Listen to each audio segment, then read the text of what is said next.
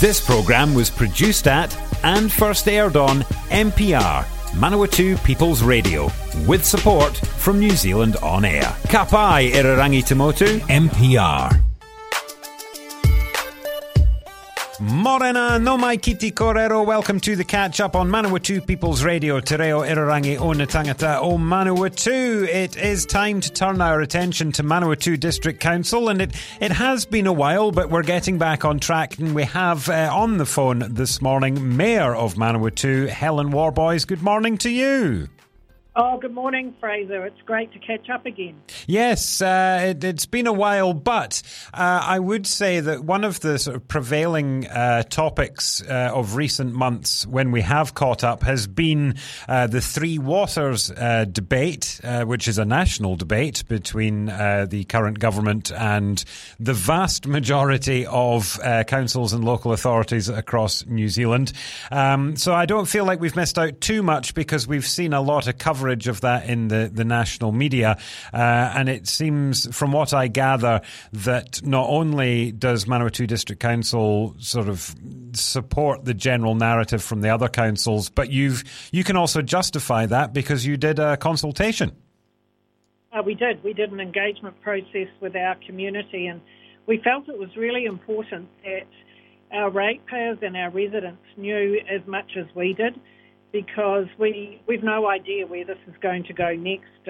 We had until Friday to send our feedback into the government, which we did, and we wanted to check that our community felt like we did. And they certainly did, and we got 2,540 feedback forms from our community, which was an outstanding response, one of the highest we've had for anything that we've gone out to the community with. And so we put that into the government. We've said that we can't see any benefit from joining in this reform, and we now wait and see what the government decides. Yeah, and the thing with this that I found quite interesting is that all the councils have replied to the government. They seem to have made their stance very clear. I mean, I think there's only like 6 or 7 councils that are in favour of the current proposal, and we're talking 60 plus that are against. But Nanaia Mahuta has gone on record, certainly, I think I heard her talking on RNZ, saying that councils maybe not reading this properly or not interpreting the information correctly. What's your response to that? Well, I guess the response to that is, look, there are so many unanswered questions, and every time we went on a Zoom meeting or a webinar, or there was some more information that came out that we went, wash, when did that change? And I guess what is fair to say is that I'm surprised that some councils have made the actual firm and final decision to pull out, because we haven't seen a final proposal from government to consider.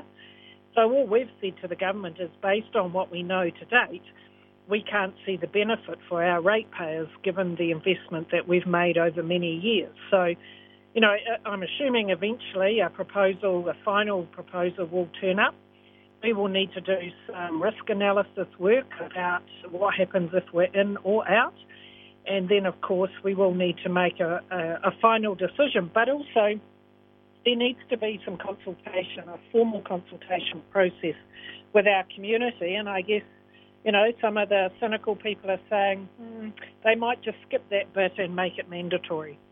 Yeah, and I mean, does Manawatu District Council want to be in charge of water, or do you see, is there merit in, the risk of the pun, throwing the baby out with the bathwater and just moving to a national model?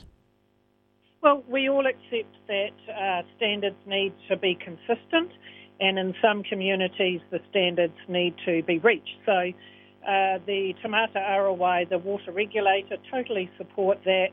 They will set the new standards for water, but we cannot see that taking away the decision-making and the maintenance, renewals and upgrades, etc., taking that away from the local community who owns and has paid for these assets is going to be beneficial. we're quite happy to look at a regional model with neighbouring councils. We've done some work on that and keen to tidy that one up as well. But we're saying to the government, we can't see how this is going to benefit us when you've got from Gisborne to the top of the South Island. You know, is anyone even going to care about what happens here in the Manawatu district? Well, I mean, and that's the other point, isn't it? That I'm not for one second suggesting that MDC is selfish, but there are councils out there whose infrastructure is in very poor state of maintenance or repair or in desperate need of renewal. You could argue that that's down to mismanagement and being poorly run. Regardless, ratepayers do not have the security of safe drinking water, for one particular example, that Manawatu District Council residents and ratepayers do. Do some councils just need to take one on the chin for those that desperately need the upgrade because they're going to need the central government support? Oh, absolutely, they're going to need support, but we're suggesting to government for those councils that need some help for whatever reason to improve their investment into Three Waters. We think there's smarter ways of doing it. For example, but like we do for roading, the government gives us a subsidy. Every council subsidy is slightly at a different rate depending where we're at and the deprivation rates of our community. You know, maybe something like that could be considered. But I guess at the end of the day, the question comes down to, do the ratepayers in our community, in the Manawatu district, want to now subsidise councils within Entity C that have not invested well, particularly when our rates are some of the highest in New Zealand, fielding residential I'm talking about. So, you know, it's about, we've looked after our Three Waters, and so do we actually want to subsidise others who haven't, perhaps? Well, and that I suppose that the argument to that is that with the government's proposal to set up the new infrastructure and run it through government, you wouldn't be subsidising those councils. Those councils would have those assets taken off them, like MDC would as well. But there wouldn't be any subsidising those councils because they just wouldn't have the assets anymore to repair them. It wouldn't be their responsibility anymore. Well, all of those councils, like Entity C, there's 22 councils. You're right. All of our assets would go to that Entity C. So Entity C would set the rate for the Three Waters rates that we would pay to them. And the government has made it very clear that we would be subsidising to make sure that everybody within Entity C comes up to the standards. So, you know, if little work is needed on our Three Waters infrastructure, someone like Palmerston North City or Gisborne or Hawke's Bay, you know, Napier or one of those councils may need some work. So there will be cross-subsidisation amongst the Entity C, or amongst every entity. We're an Entity C, of course. So, and we're saying, well, we've chosen to invest well in infrastructure, and the community have told us loud and clear they want those decisions made close to home and done locally. Is this a sort of scaling up of the age-old argument, you know, I don't use that resource, so why should I pay for it? Particularly looking at council facilities like libraries and swimming pools. Ratepayers will go, you know, I don't use the library, why should I? I don't go swimming, why should I? Is this not the same argument? I don't use that water supply, so why should I? Well, you could apply that, but we have communities of interest where pools and libraries fit in those communities of interest. But it would be pushing it a bit far to say that it's a community of interest from Gisborne down to the top of the North Island as a way to... We just don't see that this is the right way to solve some of the issues that we have around Three Waters in the country. And a number of councils are now saying we would like to have a look at a regional model where we work with councils in our region. And same here. We've done some work earlier before this government reform came out, and we'd like to pick that work up and do a bit more and just see what that looks like. So is that bolstering the existing responsibilities of Horizons? Well, who knows what it might look like, but it means that locals would still be in control of their own destiny around Three Waters, and whether you do it regionally, whether it's 2 or 3 councils, or whether it's 7 councils or 8 councils, we'd like to have that opportunity. We do this with infrastructure with Rangitikei. We have a shared service that works well for both councils. We're going, maybe we could have a look at that and expand that. But you've still got the local people who own their own assets and are making those decisions. But of course, remember, it's not just about bringing all our infrastructure up to a common standard. For us, there are things like growth, economic development, trade waste, some of those projects that we're well into because we've done the investment on the infrastructure. We're saying, where would they fit under the entity? Do they become a low priority? We're growing. We want to invest in more infrastructure. Will that be a priority for the entity? Well, we'll see what happens moving forward. Are you just in a holding pattern now? Are you just waiting to see what the government response is to all the feedback? Yes, we are. It's been pretty full on up until last Friday when we got our submission away. And now it's really up to, I understand that Cabinet's meeting, the DIA are pulling all the information together from the various councils, and we'll present that to government, and they'll make their decision on where to from here. So, yes, it's wait and see now. We are here with Mayor Helen Worboys on the Catchup. If you want to listen to this or previous editions of the Catchup series, then head to the website npr.nz/show/catchup. Speaking of water, we'll stay with that for a moment, Helen, because the Manawatu River Accord is celebrating 10 years of activity and action in the space of preserving or bringing back the Manawatu River, which has been a bit of an uphill struggle, really, hasn't it? Well, I just think this is an amazing initiative for the Manawatu River Leaders Accord. 10 years ago came together and decided that the only way we were going to do this was to do it together. So regional council, local councils, iwi, business leaders and the community. And of course we've all got that common goal of improving our water for generations to come. So every council's done their little bit, and Manawatu District, Aurora River, is a tributary into the Manawatu River. And I guess the biggest one that we've contributed to the success of the Accord has been introducing our land-based discharge system for the Fielding Wastewater Treatment Plant. And as you will recall, over summer we now discharge up to 2 billion litres of treated water for around 6 months of the year, depending on the weather, to land. And so that is significant. We've also have an agreement and a partnership with Ngāti Kaupata to look at we're looking at a wetland project, and that will further improve the discharge quality for those months that we don't go into the river. There's been lots of planting, community projects. Our native nursery's been supplying plants along the Aurora River banks down at Timona Park, and it's just a beautiful environment now. Opened up the river, invited, it's an invitation for visitors, locals, fishermen to go down there and just enjoy that space. So, I say well done to everybody that's been involved. We've still got some way to go, and there's always more that we can do, but I think this is a great initiative and should be celebrated. Yeah, speaking of water treatment, it sounds like the system that Manawatu District Council has in place is what the Palmerston North City Council opted for a few weeks ago, or trying to anyway, with the discharge to land and discharge to water.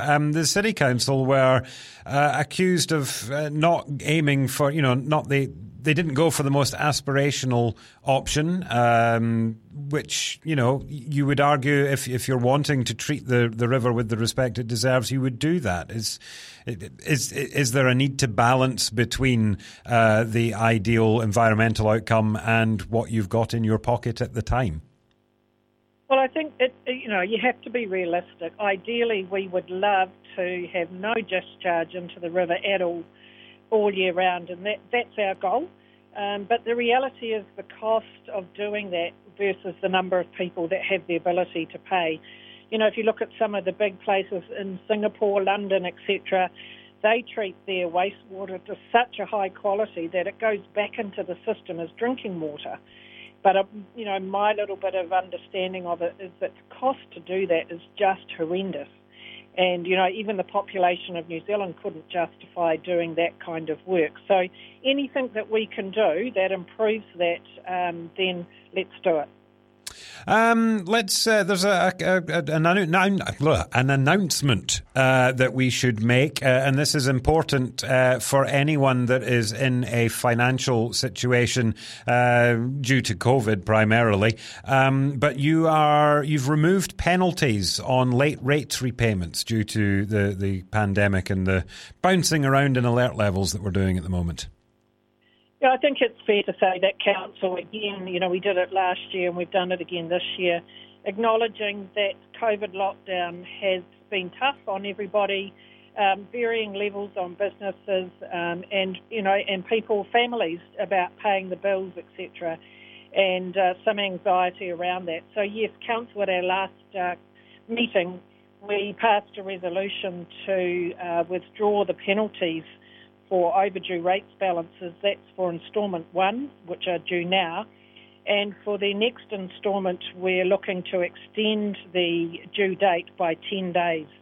And so that will just give some relief to people to help them manage the finances. And but we're also saying, look, if that isn't enough to help, then please give our contact centre a call and we can talk to you case by case. But this is just acknowledging that COVID, the ongoing lockdowns, etc., is difficult for some people in our community. Very good. We are here with Mayor Helen Worboys on the Catchup on Manawatu People's Radio. We are also available on Apple Podcasts, Spotify, wherever you get your online listening. You've got a quarterly economic update to, the end of the financial year for some people, June 2021. How are things going? For us, it was the year-end 2021 with June, and fantastic. Look, we've talked about COVID lockdown impacts, etc., but our GDP continues to go up. So we were up $74 million, so our GDP now sits at $1.35 billion. That's to the year-end June 2021. And, of course, our key strengths, which is why this is holding so well, is food production, which is what the world wants, and, of course, the very strong strength around defence, and not only in our district but in our region. So, it's been some really good news. Our unemployment rate is at 2.9. That's below the region at 4.8, and nationally it's 3.9. But, there's been a slight decline in the people receiving benefits. But then there always is a downside to these kind of things. The average house price, again, went up 28.5% year on year. So, that makes it unaffordable for many people. And we've seen the numbers of families on the waiting list increase. We've now got 114, and that's an increase of 37 on last year. These are families waiting for public housing. So, there's always a bright side, but there's always those people in our community that get impacted by this. And what is MDC's plan to address that? Obviously, they're waiting for, I assume, state housing, but the MDC has a relationship with the Manawatu Trust that do the social housing as well. Is there plans to expand upon that?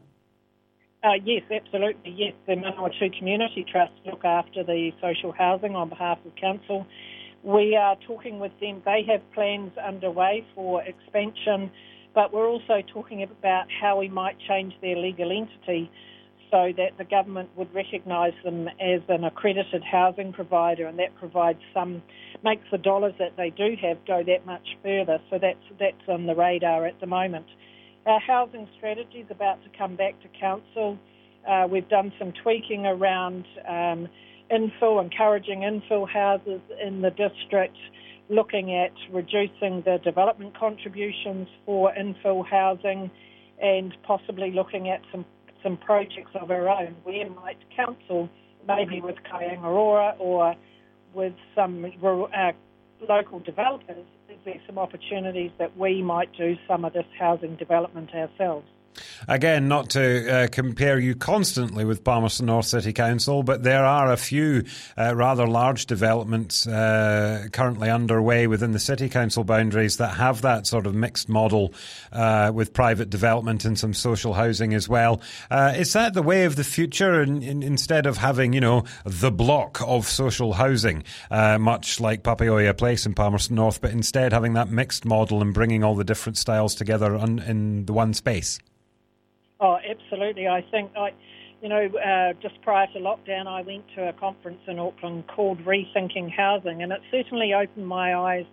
The message I got out of that was that we need to change people's thinking that it is not their right necessarily in their lifetime, that their goal is to own their own home, that, there are other ways of doing this, rent for life, and some of the really, really good developments that they have overseas are now slowly coming to New Zealand, where it gives people other options than just owning their own home outright. But yes, absolutely agree. It's about partnerships. Councils may have land, but no money to put into this, and that's where we could partner with the government or with developers. And, there's also, I think, people's eyes are wide open now about what are the opportunities, how can we make this happen. And, the city's done some really good stuff around housing and improving, particularly affordable housing, and we're keen to do something in that space as well. Forgive my ignorance, but will the proposed RMA reforms have any bearing on a council's ability to swiftly allocate land or allocate areas for development in this way, or is that space relatively okay at the moment? I would certainly hope that the RMA is going to make the whole thing around building consents, etc. It's going to make that a whole lot easier. And that's what we're looking forward to seeing what comes out of that reform. Again, the cynic and some people say, well, the RMA's been reformed many times and it just got tougher and crazier. So we're hoping that this time there will be some common sense applied to it and we can together make it easier. But on the other hand, we have to have really good standards. We have to have checks and balances in place to make sure that what we are building stands up to, we've had leaky homes, we've had, there's been a scenario after scenario with building products, etc. So we still have to have rules in place, but we need to be able to all work together, and I think that's the key message that I'm hearing. I know that there was, when I was speaking to the City Council, they were during, I think, Alert Level 3, they were saying that their building inspectors and the planning people were back on deck swiftly working through backlog. Is there backlog at MDC as well?